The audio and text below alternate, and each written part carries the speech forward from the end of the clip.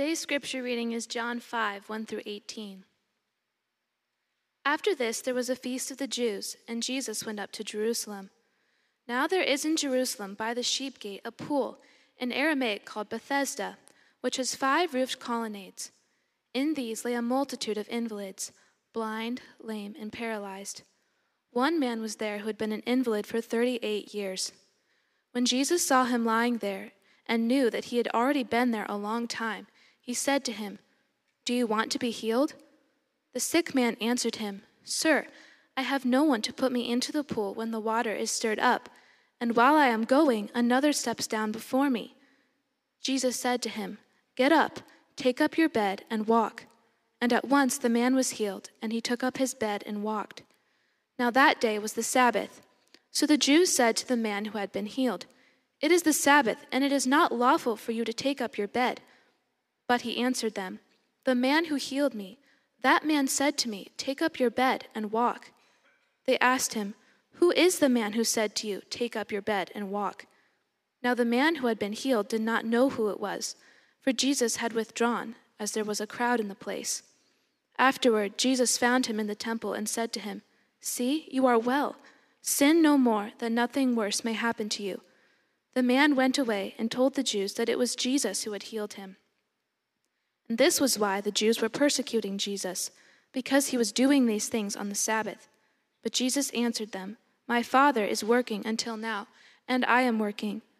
This was why the Jews were seeking all the more to kill him, because not only was he breaking the Sabbath, but he was even calling God his own Father, making himself equal with God.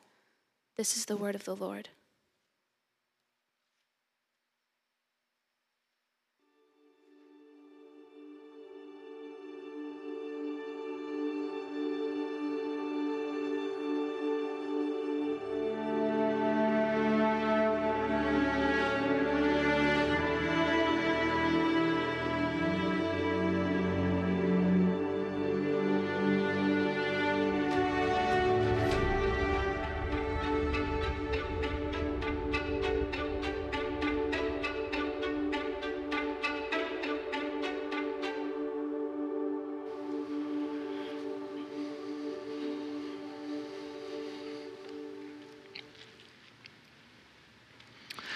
Well, I invite you to turn your Bibles to John chapter 5. That's where we're going to be at this morning. John chapter 5. It's on page 890 in the Pew Bible that's in front of you, if you're using that one.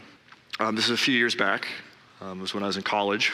And during the winter, one year, we had a very significant ice storm that shut down campus for a few days. And, all the roads were just kind of sheets of ice.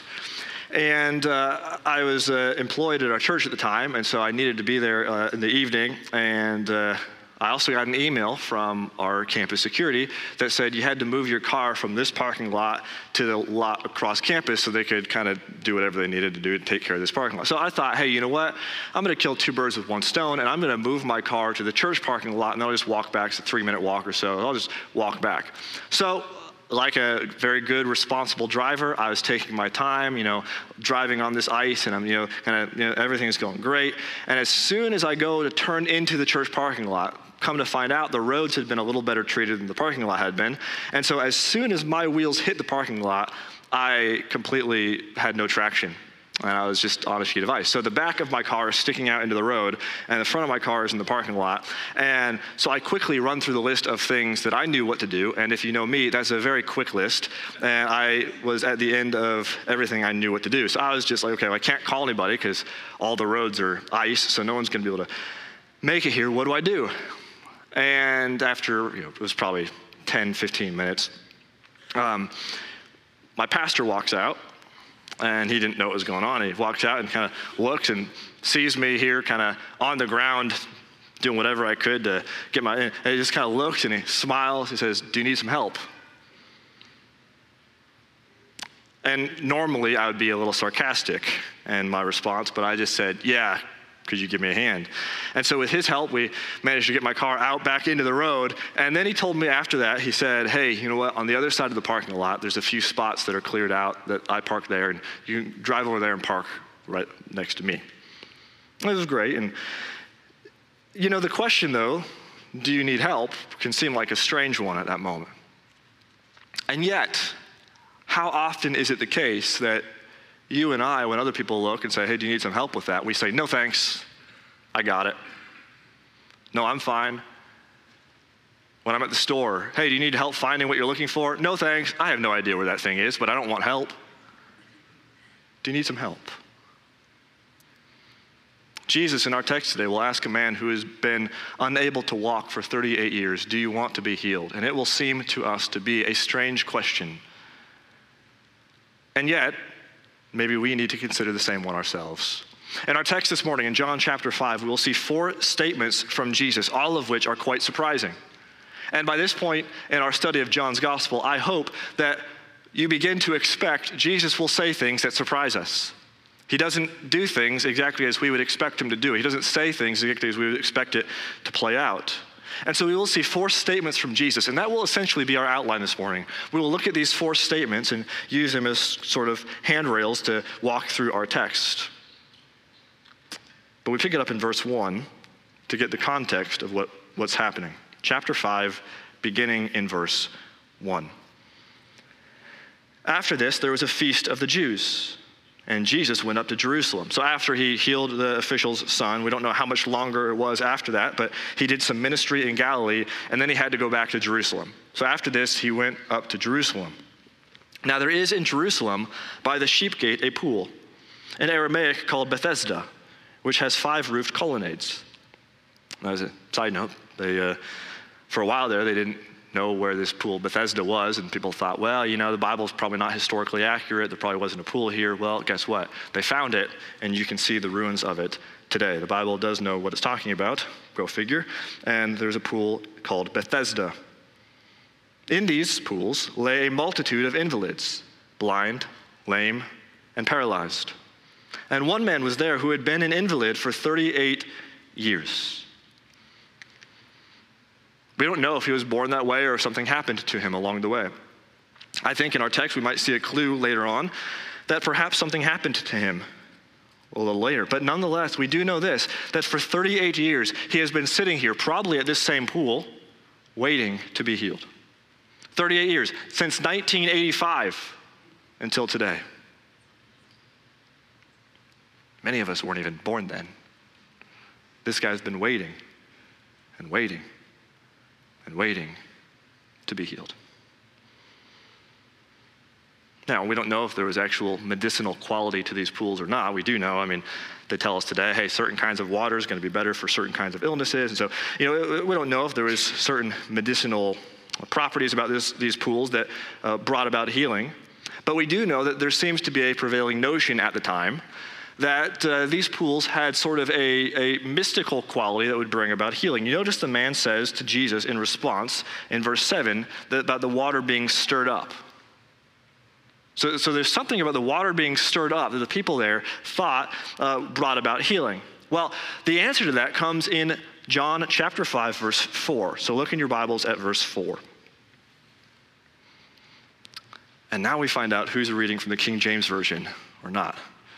If you have the King James Version, you'll find verse 4 and think, well, there's nothing odd about this. If you have any modern translation, we use the ESV here. If you use ESV or the CSB or the NASB or the NIV or the NLT or these modern translations, verse 4 is missing. It goes from verse 3 to verse 5.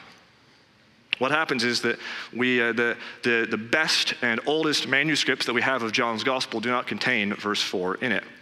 And so it's almost certainly true that verse 4 was not original to the text. It's not part of the inspired, inerrant scriptures. Now, what can happen is when you come to something like that, you're like, uh-oh, can we really trust the Bible? We'll come to an even more significant example, perhaps, in John chapter 8 in a little bit. But what I want to suggest to you is that actually in these moments, this should increase your trust in Scripture, not decrease it, because the translators are not trying to hide anything from you. They're not trying to say, well, hey, you know what? This is what we had in there, but the best evidence now suggests that this isn't there, but we're going to keep it in there and just not tell anybody. Here's what they do. They pull it and they put it in a footnote in your Bible. You see it, it's in the footnotes. They'll tell you exactly what it says. And they say, hey, you know what? Some manuscripts say this. We don't think it's actually original, but they're not trying to hide anything is the point. So you can trust that what you have here is actually historically verifiable. But here's what the footnote says. Some manuscripts insert, wholly or in part, waiting for the moving of the water. For an angel of the Lord went down at certain seasons into the pool and stirred the water. Whoever stepped in first after the stirring of the water was healed of whatever disease that he had. So that's not inspired scripture, but it seems to be probably explaining to us what people at the time would have thought this stirring of the water really was about. See, probably what happened was this, that someone, as they're taking down the scriptures, see what would happen is before the printing press and all this, you would copy it by hand. So as someone was copying the text by hand, they thought, hey, you know what? People are going to be confused about this stirring of the water business. Well, here, let's explain what is meant by that. They probably put in a little note to explain, here's what the stirring of the water was about. So, an angel probably didn't actually come down and stir up the water, but the people at the time were sitting by the pool. Why? Because they thought an angel's going to come, stir up the water, and the first person in, whoever wins the race into the pool, is going to be healed of whatever their sickness is. And so that's why you have at these pools all of these people with various illnesses, the blind and the lame and the helpless, all of them are coming here, and they're sitting and they're waiting. And they're waiting. And once the water's stirred, there's a mad rush to try to get in the pool because they think that's going to bring us healing. So this man has been sitting here for 38 years, waiting. And one day, Jesus walks by. It was not a random occurrence.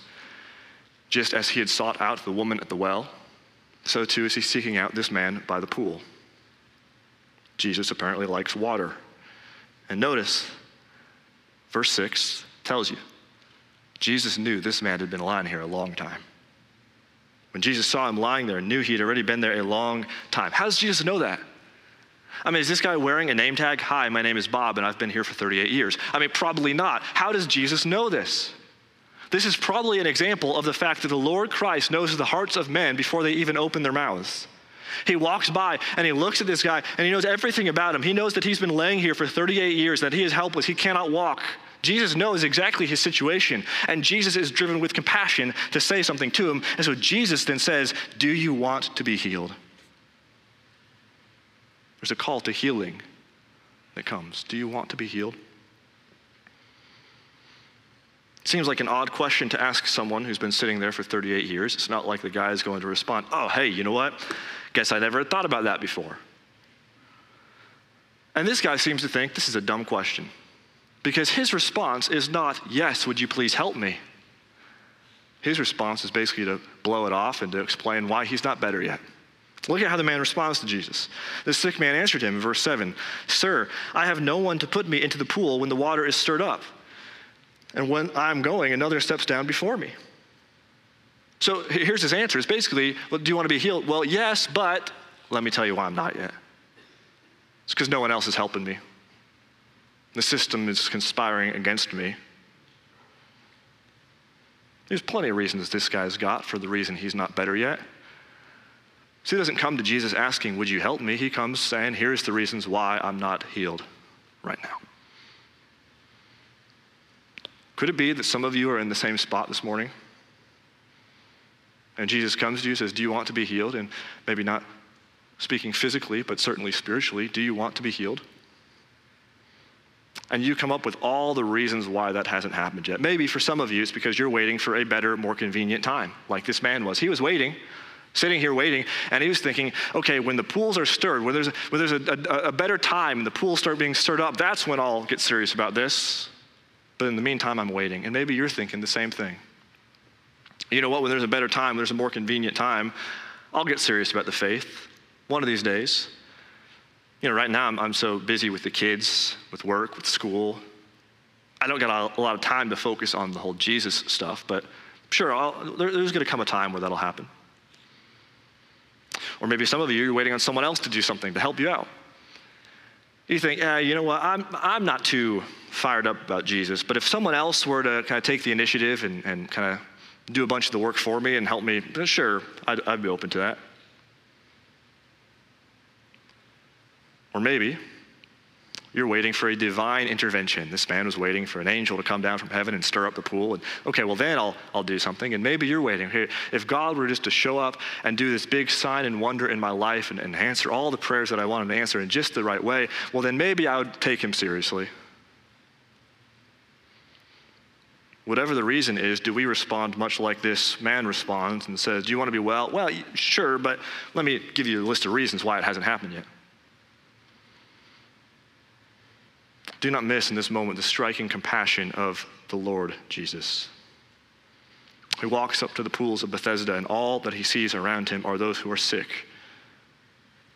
There are people who are blind, who cannot walk, who are completely helpless on their own. It's a pitiful scene, and all the people are focused on the water.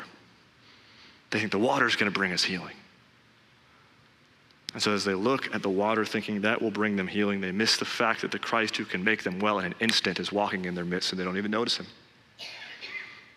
In the rest of the Gospels, when Jesus walks around places, the crowds flock to him wanting healing. In fact, we read of a story of a woman who works her way through the crowds and thinks, if I can just touch the garments of Jesus, I'll be made well. The crowds are coming to him thinking, this guy is going to heal us. And here he walks by the pools of people who are desperately in need of healing, and they don't even recognize who it is that walks among them. Do not be so focused on the water. Do not be so focused on these other avenues thinking, well, this will bring me healing, that you miss Christ where he's working. And in his compassion, he seeks out this man to make him well. It's amazing. You say, why does Jesus seek out this man and not the others? Well, it wasn't this man's faith. He certainly doesn't seem to have this glaring statement of faith to say, you want to be healed? Well, yes, I know that you're the Messiah, so you can do all things, so you're going to make me well. He doesn't have this statement of faith. It's not a confession of faith as him as a believer. He just makes some excuses. But Jesus has compassion on him, takes pity on him, and he has the compassion to act to make him well.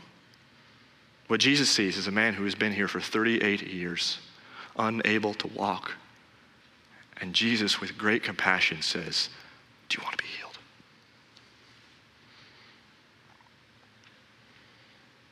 And the man doesn't respond, yes, please make me better, Lord. And yet Jesus has the compassion to say to him, get up, take your bed, and walk. Do you think the man had never tried that before? Do you think he had never tried to get up before over the last 38 years? Do you think he had never tried to move his legs and see if they would actually hold up his weight as he stood up? Some of you are football fans, and you might remember years ago, the quarterback Peyton Manning missed a whole season due to a serious neck injury, nerve damage in his neck. It threatened the future of his playing career. And I remember him saying while after the fact, about how every night he would go to bed and he would think, tomorrow's going to be the day that the nerves start firing again in my arm. He couldn't throw a football. It's kind of important when you're a NFL quarterback. He'd go to bed thinking, tomorrow's going to be the day it all comes back. And he'd wake up the next day to disappointment when it didn't. Day after day after day. And some of you know what that's like, to live with a chronic health issue, to where every day you get up with the hope that today's going to be the day that it gets better, and every day comes with the disappointment that it's not. And there comes a time then when you stop hoping because you don't want to get your hopes up just to have them dashed once more. Surely that's where this man was. After 38 years, he had tried, and he had tried. And perhaps he didn't even want to hope that this could actually be the thing that made him well, just to open himself up to one more disappointment. Jesus comes and says, get up, take your bed, and walk. It's not what we'd expect him to say. The man had just told Jesus, yeah, the reason I'm not well is because no one's here to help me into the pool. So what would we expect Jesus to say? We'd expect Jesus to say, okay, you know what, I'll sit here with you, and when the waters are stirred, I'll help you get into the pool. Remember last week, we saw the official's son, and what did he say? Jesus, come with me to heal my child. And Jesus basically says, I'm not going to go with you, but I'm going to give you my word. He's going to live. And with this man, Jesus doesn't say, sure, I'll stick around and help you get in the water. He gives him his word, you will walk. And the word of Christ is enough. See, the waters of Bethesda are not needed to bring the kind of healing this man seeks. All that is needed is the word of Christ. And as Jesus says, get up and walk, the healing that this man only had dreamed of, the healing that these waters were supposed to provide him, the healing that so many had come to this very place to find, was found not in the waters, but through the mere word of a man who had come to these pools to do precisely this, who says to the man unable to walk for 38 years, get up and walk. We need to know that Jesus can and does do miracles like this. Miracles that bring healing to the human body, and he continues to do that today. He does not do it with everybody. In fact, notice in our story that he heals this man, and it seems he left everybody else at the pools. Jesus doesn't do it all the time, but he can do it. And that's why, as Christians, we pray. That's why we pray for those who are dealing with health issues. That's why we pray for those who are sick. It's because we know our Lord can heal. That the one who created the human body with his word can utter a word and heal the human body, just like he did with this man at the pool. He says to the man, get up, take your bed, and walk. And to his credit, the man does. We read, at once the man was healed, and he took up his bed and he walked. Can you imagine the scene that's unfolding in that moment? That this guy who's been for 38 years lying here begins to move his legs. He says, well, something's different now. And he begins to stand up, and he doesn't just collapse under the weight. He says, I can walk again. He starts running around and jumping around and dancing and saying, I'm healed. Can you imagine the joyous scene that happens in that moment? Do not miss the fact that this Jesus tells a man who cannot walk to get up and walk, and the man walks. Such is the power of the word of Christ. It's a command that seems impossible to obey, but the word of Christ carries with it the power to enable that command to be obeyed. This is how he works. He tells the lame to walk even though they cannot walk. He tells the blind to see even though they cannot see. He tells the dead to live even though they cannot live. Friends, that's how the gospel works. Jesus tells people to believe even though they cannot believe, and yet the command of Christ carries with it such power that it enables people to believe in him, as he calls us to. Get up and walk, repent and believe. With man, things are impossible, but not with God. The word of Christ has this power. You know, every person that you meet is in desperate need of healing. Often physically, but always spiritually. In that sense, the world is one big pool of Bethesda, people gathering around waiting to be healed. Sick, dying, dead spiritually. And the Lord walked among us, and he came up to you and said, do you want to be healed? You say, why me? Well, it was nothing besides for his free favor that he chose you. It's not because you were more presentable than others. It's not because you had more faith than others. It's not because you were more useful to him than others. It was because the Lord looked upon you with compassion and loved you. Just like this man at the pool. As the song well puts it, as I ran my hell-bound race, indifferent to the cost, you, Lord, looked upon my helpless state and led me to the cross. Jesus came to seek and to save the lost who were not seeking him. And he walked through the crowd of spiritually dead and broken people who are lost and aimless like you and me. And he walks up to you and he chooses to show you compassion and says, do you want to be healed? Well, get up and live. Through his life, his death, his resurrection, he secured for his people eternal life, given freely and without any merit of our own, but according to his grace and kindness and compassion. And if we have experienced that kind of love from our Savior, then how could we not show that kind of love to other people? How could we not also look at other people with the kind of compassion that Jesus looked at us with? Friend, we will not live with the kind of Christ-like compassion we ought to live with unless we have first been shown the compassion of Christ.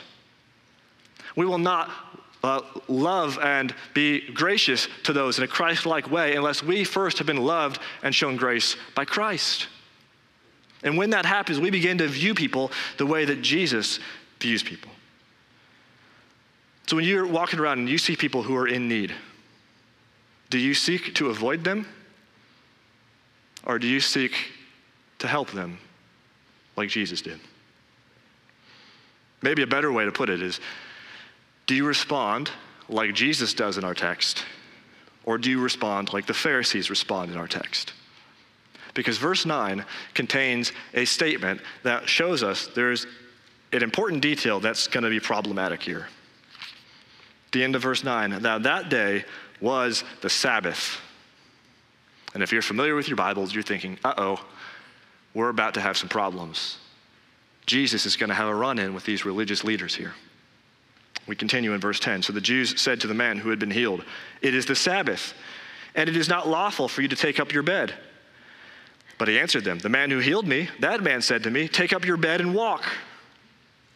They asked him, "Who is the man who said to you, 'Take up your bed and walk'?" Now the man who had been healed did not know who it was, for Jesus had withdrawn, as there was a crowd in that place. Pharisees have a problem with this. So wait a second, time out. You're not allowed to pick up your bed and walk on the Sabbath. That was the law they had. Now, what chapter and verse does that law come from? Here's a hint. You're going to have an easier time finding John chapter 5, verse 4 than you will finding that verse. It's not there. Side note, if someone tells you, hey, you've got to memorize a verse of Scripture, tell them, I'll memorize John 5:4 in the ESV, thank you very much.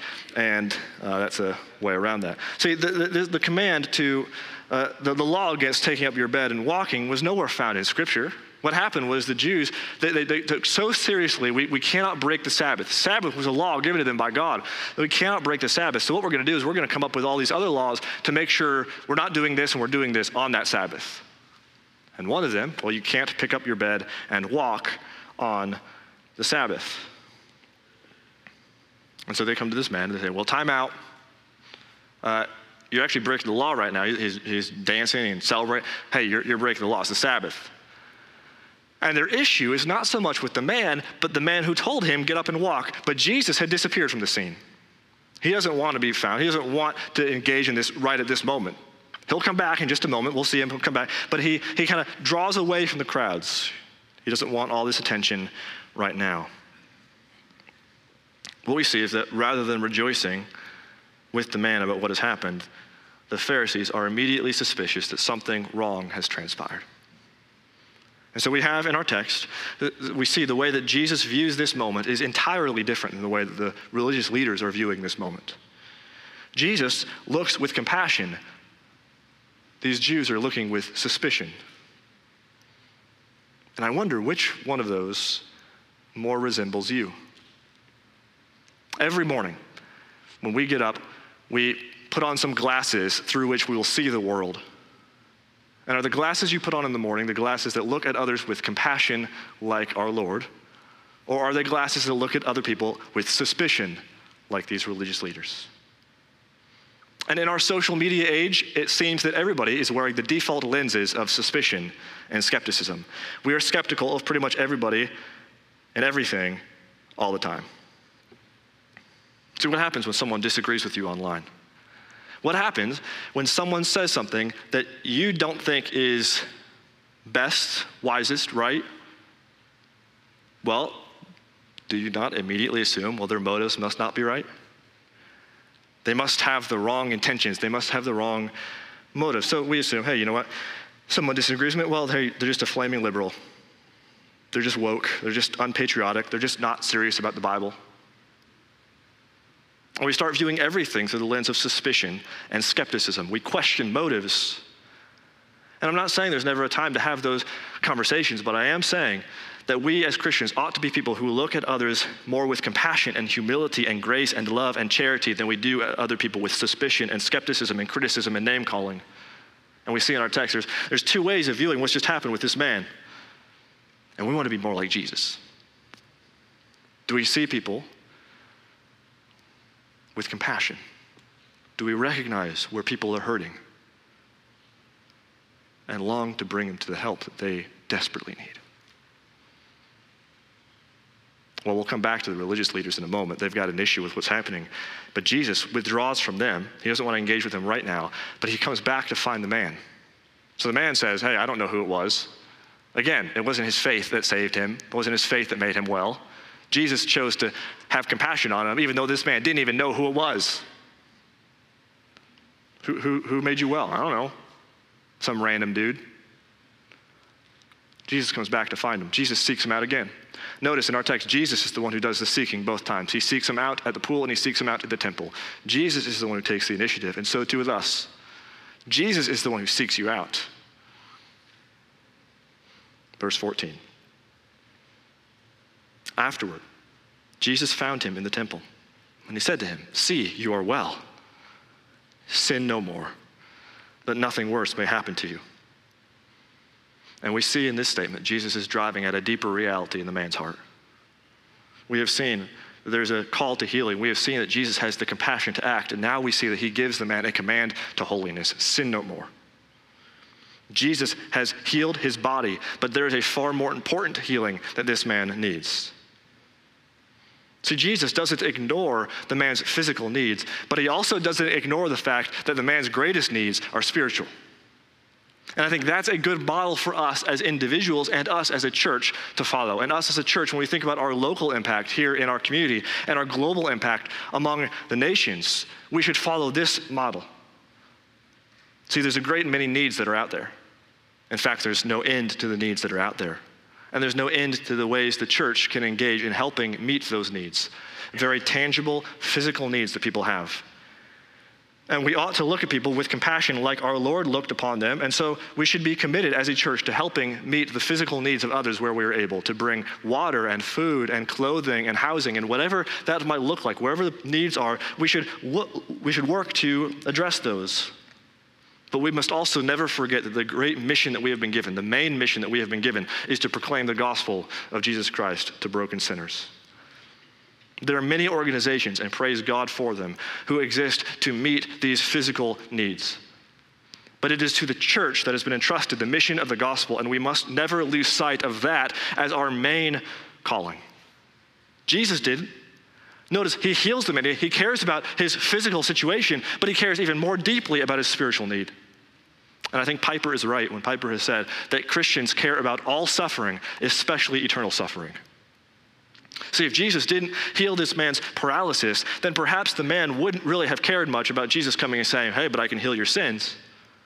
But Jesus also didn't just say, "Well, I'll make your legs work and not bring up your sin." Some people today would say, "Well, hey, you know what, Jesus, that's probably not the time or the place to bring up sin. This man doesn't need to be reminded of sin right here, this moment." And Jesus would have none of that. Our mission as a church, the mission that Christ has given to us, is to care for other people with compassion and love and grace and kindness. And when we see people who are in need, we should seek to help them as we can. But make no mistake, our main mission as a church is to proclaim the gospel of Jesus Christ. Our mission is to proclaim that we are sinners, but there is a good Savior who has come to save us. Jesus tells this man, "Sin no more, that nothing worse may happen to you." Now, it seems to me, many commentators would take this view as well, that this statement could suggest that the man was sick because of his sin.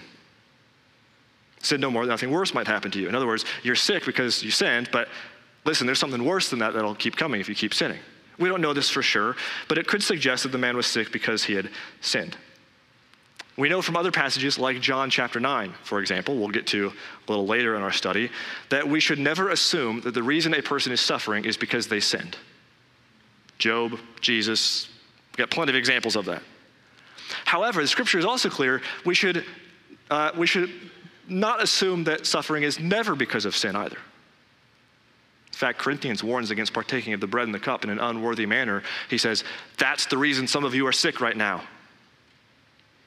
So it's possible that suffering could come because of sin. Most of the time it doesn't, sometimes it does. Whether that was the case with this man or not, we don't know. But Jesus does know this man has a far bigger problem than the fact that he can't walk or couldn't walk before. There's something far worse than paralyzed for 38 years. What benefit is it to this man to be able to walk his way into hell? Far better to be unable to walk and to see the Lord face to face in heaven.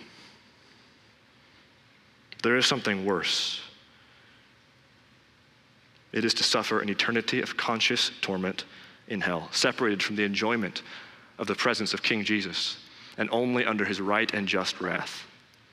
That is far worse than whatever physical maladies may befall a person here on earth. 38 years paralyzed is nothing compared to that. And so Jesus comes and he says, do you want to be healed? And we would rush to say, well, yes, of course I do, but what kind of healing do you want? There's no indication in our text that the man got it, walked away, a repentant believer. It would seem he was content as long as his legs were healed. He had gotten everything he was looking for. That was all he really wanted, to be able to walk. So he didn't think he needed anything more.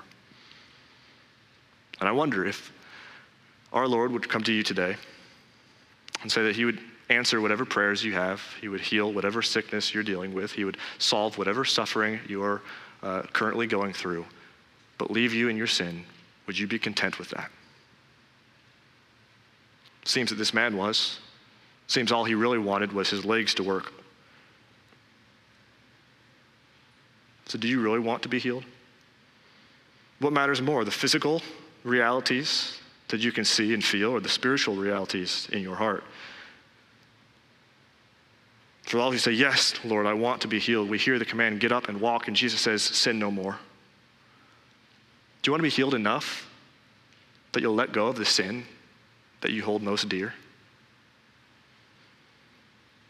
See, when Jesus commands a spiritually dead person, get up and walk, repent and believe, live, he is also calling them to a radical pursuit of holiness.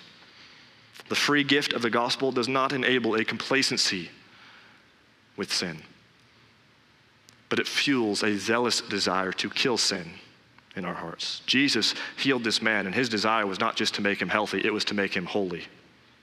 And that was Jesus' greatest aim, because the man's greatest brokenness was not with his legs, it was with his heart.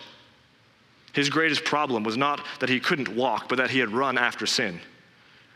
It was not that he couldn't wash in the waters of Bethesda, but that he hadn't washed in the blood of the Lamb. It wasn't that he had no friends to throw him into the pool. It was that he had thrown himself after the pleasures of sin. I don't know what it is you're facing today, and I do know that there are some of you who are dealing with such significant suffering of such magnitude that I would be completely embarrassed if you saw my prayer list of what I'm praying for. Some of you know what it's like to live with chronic health complications, long term, with no end in sight, and to have that hanging over your head day after day after day. But here Jesus saying, you have a deeper problem than that. It's your sin. Maybe your sin caused your situation. Most likely it didn't. Either way, your sin is still your greatest problem. I remember a few years ago, it was back in 2021, and this was probably a little less than a year after Tim Keller had been diagnosed with pancreatic cancer. He just died of that earlier this year. This is back in 2021, and at that point, he knew he's probably not going to be healed from that. It was just a matter of how long he was going to live. And he did an interview. He was continuing to minister, continuing to write, continuing to do all these things, and he did an interview with Kevin DeYoung and Colin Hansen and Justin Taylor, some of those guys, and on the podcast. And the first part of the podcast was them asking, well, Tim, tell us how you're doing. And they began talking about how he was doing with cancer. And he said, people say to me a lot, hey, you're fighting cancer, you're battling cancer. And he's like, listen, I know what people mean by that. It's like my wife, Kathy, and I, we know what people mean by that. We don't want to be sticklers for the wording or whatever. He's like, but let me be clear. My fight right now is not against cancer, it's against my sin. He said, if it weren't for my fight against my sin, I'd be doing great. I'd be doing just fine if it weren't for my sin. That doesn't mean you ignore the physical suffering. He mentioned we weep more in these days than we ever had before, but he also said we have greater joy of these days than we've ever had before. And he said, you know what? For whatever time the Lord has given to me, I'm committed to killing my sin so I can have a better glimpse of Jesus, my Lord. That's the motivation of a Christian. It doesn't ignore the physical sufferings that we engage, but it says, I got a greater issue, and it's my fight against sin. And it drives us to follow Jesus all the more. See, every one of us falls short of the glory of God. Every one of us sins. But Christ walks forth, as he does in the crowds, and he gives the offer of eternal life. And what he does is, to the spiritually dead heart, he gives the command, live. To the spiritually blind eyes, he gives the command, well, see. To the spiritually lame legs, he gives the command, walk. To the spiritually dull affections, he gives the command, believe. Do you trust him enough to believe that? Do you trust this Jesus enough to believe him when he says this? The man, at least to his credit, got up and walked. Do you believe him? Do you believe Jesus can really make you well? Do you believe Jesus can really heal your sins? Do you believe Jesus can really cause you to be born again? Do you believe that Jesus is good enough that when he calls you to leave your sin, it's for your well-being? Do you believe him? If you believe in him, you repent of your sin. You turn from it. You turn from the sin that you're holding to, clinging to. Jesus says, sin no more. And you say, well, wait. This sin seems to be keeping me alive right now. This sin seems to be giving me my greatest joy. This sin seems to be defining my very identity. And now the question, do you want to be healed? That becomes far trickier now. Because it's the question, do you trust Jesus enough to get up and walk, leaving your sin behind? To let go of the sin that you hold most dear. And let me suggest to you that you will not do that unless you believe that this Jesus is good and that he is God. And that's where we return to this story with the Pharisees. Because there's a claim to deity that Jesus makes that helps us tie all this together. We see this in verse 15. The man went away and told the Jews it was Jesus who had healed him. So we don't know if the man just was ignorant or we don't know what it was, but nonetheless, the Pharisees are ticked off at Jesus for healing the man. And the man comes back after finding out it was Jesus and says, oh, by the way, guys, it was that guy. Go talk to him. We don't know what his motivation was, but nonetheless, he kind of rats Jesus out to the religious leaders. And so they come and it says, verse 16, this was why the Jews were persecuting Jesus, because he was doing these things on the Sabbath. But Jesus answered him, my Father is working until now, and I am working. This was why the Jews were seeking all the more to kill him. Because not only was he breaking the Sabbath, but he was even calling God his own Father, making himself equal with God. There is a claim to deity that Jesus is making here. And this is the first time in John's gospel that we read of the religious leaders wanting to put Jesus to death. And why does that happen? Two reasons, we're told. One, because they think he's a Sabbath breaker. Two, because they think he's a blasphemer. Sometimes you'll hear people saying, well, hey, you know what? Jesus didn't really claim to be God. His disciples kind of came up with that a little bit down the road. Or they didn't really kill Jesus because he was claiming to be God. They killed him because he was just stirring up some trouble. But that is to intentionally misread what is in the text. It says the reason they wanted to kill him is because he was claiming to be God. And to their credit, the Jews knew that's a big no-no. They had learned in their history, often the hard way, that when you worship any god besides the one true God, it will not go well for you. And they had learned that anybody who places himself equal with that God is guilty of the greatest sin. And so Jesus comes along, and they know what he's saying. They know what he's getting at. My Father is working until now, and I am working. See, the Sabbath was a day of rest. As God rested on the seventh day, so too does his creation rest on the seventh day. But on the other hand, God is always working. And so Jesus says, you want to know why I'm working on the Sabbath? God's always working, so I'm always working. All right, there's number one. Number two, my Father is working. Now, this probably loses a little of the emphasis for us because we call God Father. It is one of the wonderful blessings of the gospel that we call God Father. Why? Because we have been adopted as his sons and daughters through the work of Christ Jesus. So we can pray, our Father who art in heaven. It's a wonderful intimacy that has been given to us through the work of Christ. But in Jesus' day, people didn't talk like that. It was clear in Jesus' statement that he was suggesting he has a far greater intimacy and familiarity with God the Father than anybody else does. And they thought, okay, wait a second. He's claiming that God's his Father. And he's claiming that because God's working, he's working. This dude's claiming to be God. And the religious leaders had a problem with that. They sought to put him to death. And of course, they were right to have a problem with that unless Jesus was actually true in what he was saying. So the question is, do you believe Jesus really is God? Do you believe this man doing these things really is God in the flesh? If you do, then it begins to impact our understanding of the rest of this text. It begins to shape the way that we view him and the way that we trust him. This is a God who seeks out the sick to heal them, to save them, to make them holy. And yes, it's painful to let go of sin, but the one who calls you to do that is good, and he is God.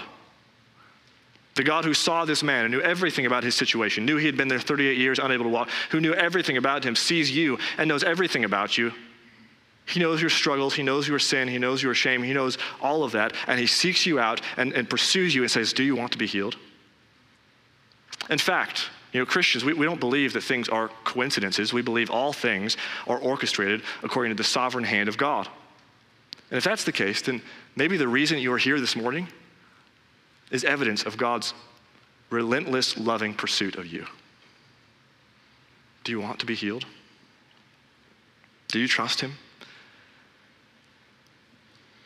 The one who tells you these things is good. He is not trying to deceive you. He is not trying to rob you. He is not trying to steal your joy. He is seeking to heal you. The God who told this man to get up and walk continues to tell sinners, believe and live. Repent, believe the gospel. And you will never give up sin. You will never repent of sin. You will never let go of the sin you hold so dear unless you believe that this Jesus is God and unless you believe that this Jesus is good in what he says. One of the reasons I come back to the Lord of the Rings a lot is because I think the illustration of the ring, the one ring, is maybe the most powerful, poignant illustrations of sin that could be found in literature and fiction. If you know the story, you know that the ring has a corrupting power and influence, and the creature Gollum is an example of what that can do to a person or a hobbit. And Frodo and Bilbo are tempted by the same thing, and they know the ring is corrupting them. They know the ring is destructive, and yet they can't seem to let it go. Because the ring is promising them power, security. It promises them something. They can't seem to get rid of it. And early in the book, in the Fellowship of the Ring, Bilbo's getting ready to go away on a long journey, and he's going to leave everything to his nephew Frodo, including the ring. But then he starts to reconsider that a little bit. And he's talking with Gandalf, and Bilbo's like, I might keep the ring and just give him everything else. And Gandalf says to him very softly that Bilbo should leave the ring behind. He says, don't you want to? Don't you want to leave the ring behind? Don't you want to be healed? Bilbo's answer was honest. Well, yes and no. Maybe that's where you're at this morning. Don't you want to be healed? Healed of your sin? Well, yes, but no. I love that sin. It gives me pleasure and joy. Yes and no. So Bilbo starts thinking, well, maybe I'll keep the ring. Gandalf says more sternly, you will be a fool if you do, Bilbo. You make that clearer with every word that you say. It has got far too much hold on you. Let it go, and then you can go yourself and be free. But what happens is in that moment, as the power of the ring begins creeping into Bilbo's heart, he begins to distrust Gandalf and thinks that his friend is actually trying to just out for his own self-interest and take it from him. Doesn't think he's actually being good, thinks he's just trying to steal it and come out better himself, doesn't think he's actually looking out for his own best interest. And so Bilbo distrusts Gandalf, and Gandalf roars back in response and says, I am not trying to rob you, but to help you. I wish you would trust me. Friends, Jesus is not trying to rob you, but to help you. Do you trust him? Do you want to be healed? Get up, believe in Christ, repent of your sin, and follow after him. It's true, there is something worse than physical discomfort, and if that's the case, then there is also something far greater than physical healing. You think about the joy that came when this man jumped around and celebrated and danced and ran for joy. And you think about the rejoicing that happened then. Well, how much more so than the rejoicing that happens when a sinner is brought from death to life? If there is something worse than physical suffering, there is also something better than physical healing. And it is to be born again in Christ our Lord, our Savior, our friend, who came to seek and to save the lost. And I'll close with this. I think that there's few people who know this better than Joni Eareckson Tada. If you're familiar with her story, when she was 17 years old, she was paralyzed from the neck down after a diving accident. So for the last 56 years, she has lived as a paralytic.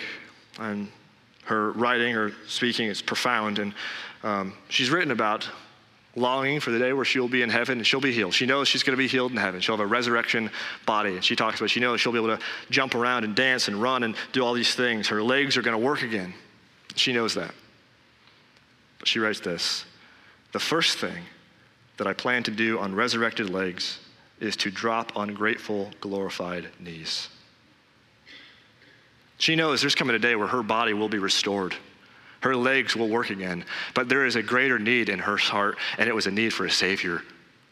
So she says, when I get to heaven, before I go running and jumping around on these new legs, I'm going to kneel at the feet of my Savior and worship. Let's pray. Father, we thank you for your grace to us that seeks us out. Lord, we confess our need before you for healing, to be made new, to be made born again in you. And I don't know where everybody's at this morning. I don't know the hearts of those who are here. Your Holy Spirit does. There are some who are maybe just waiting for a better time, for a better moment, for something to happen. There are some who are wondering,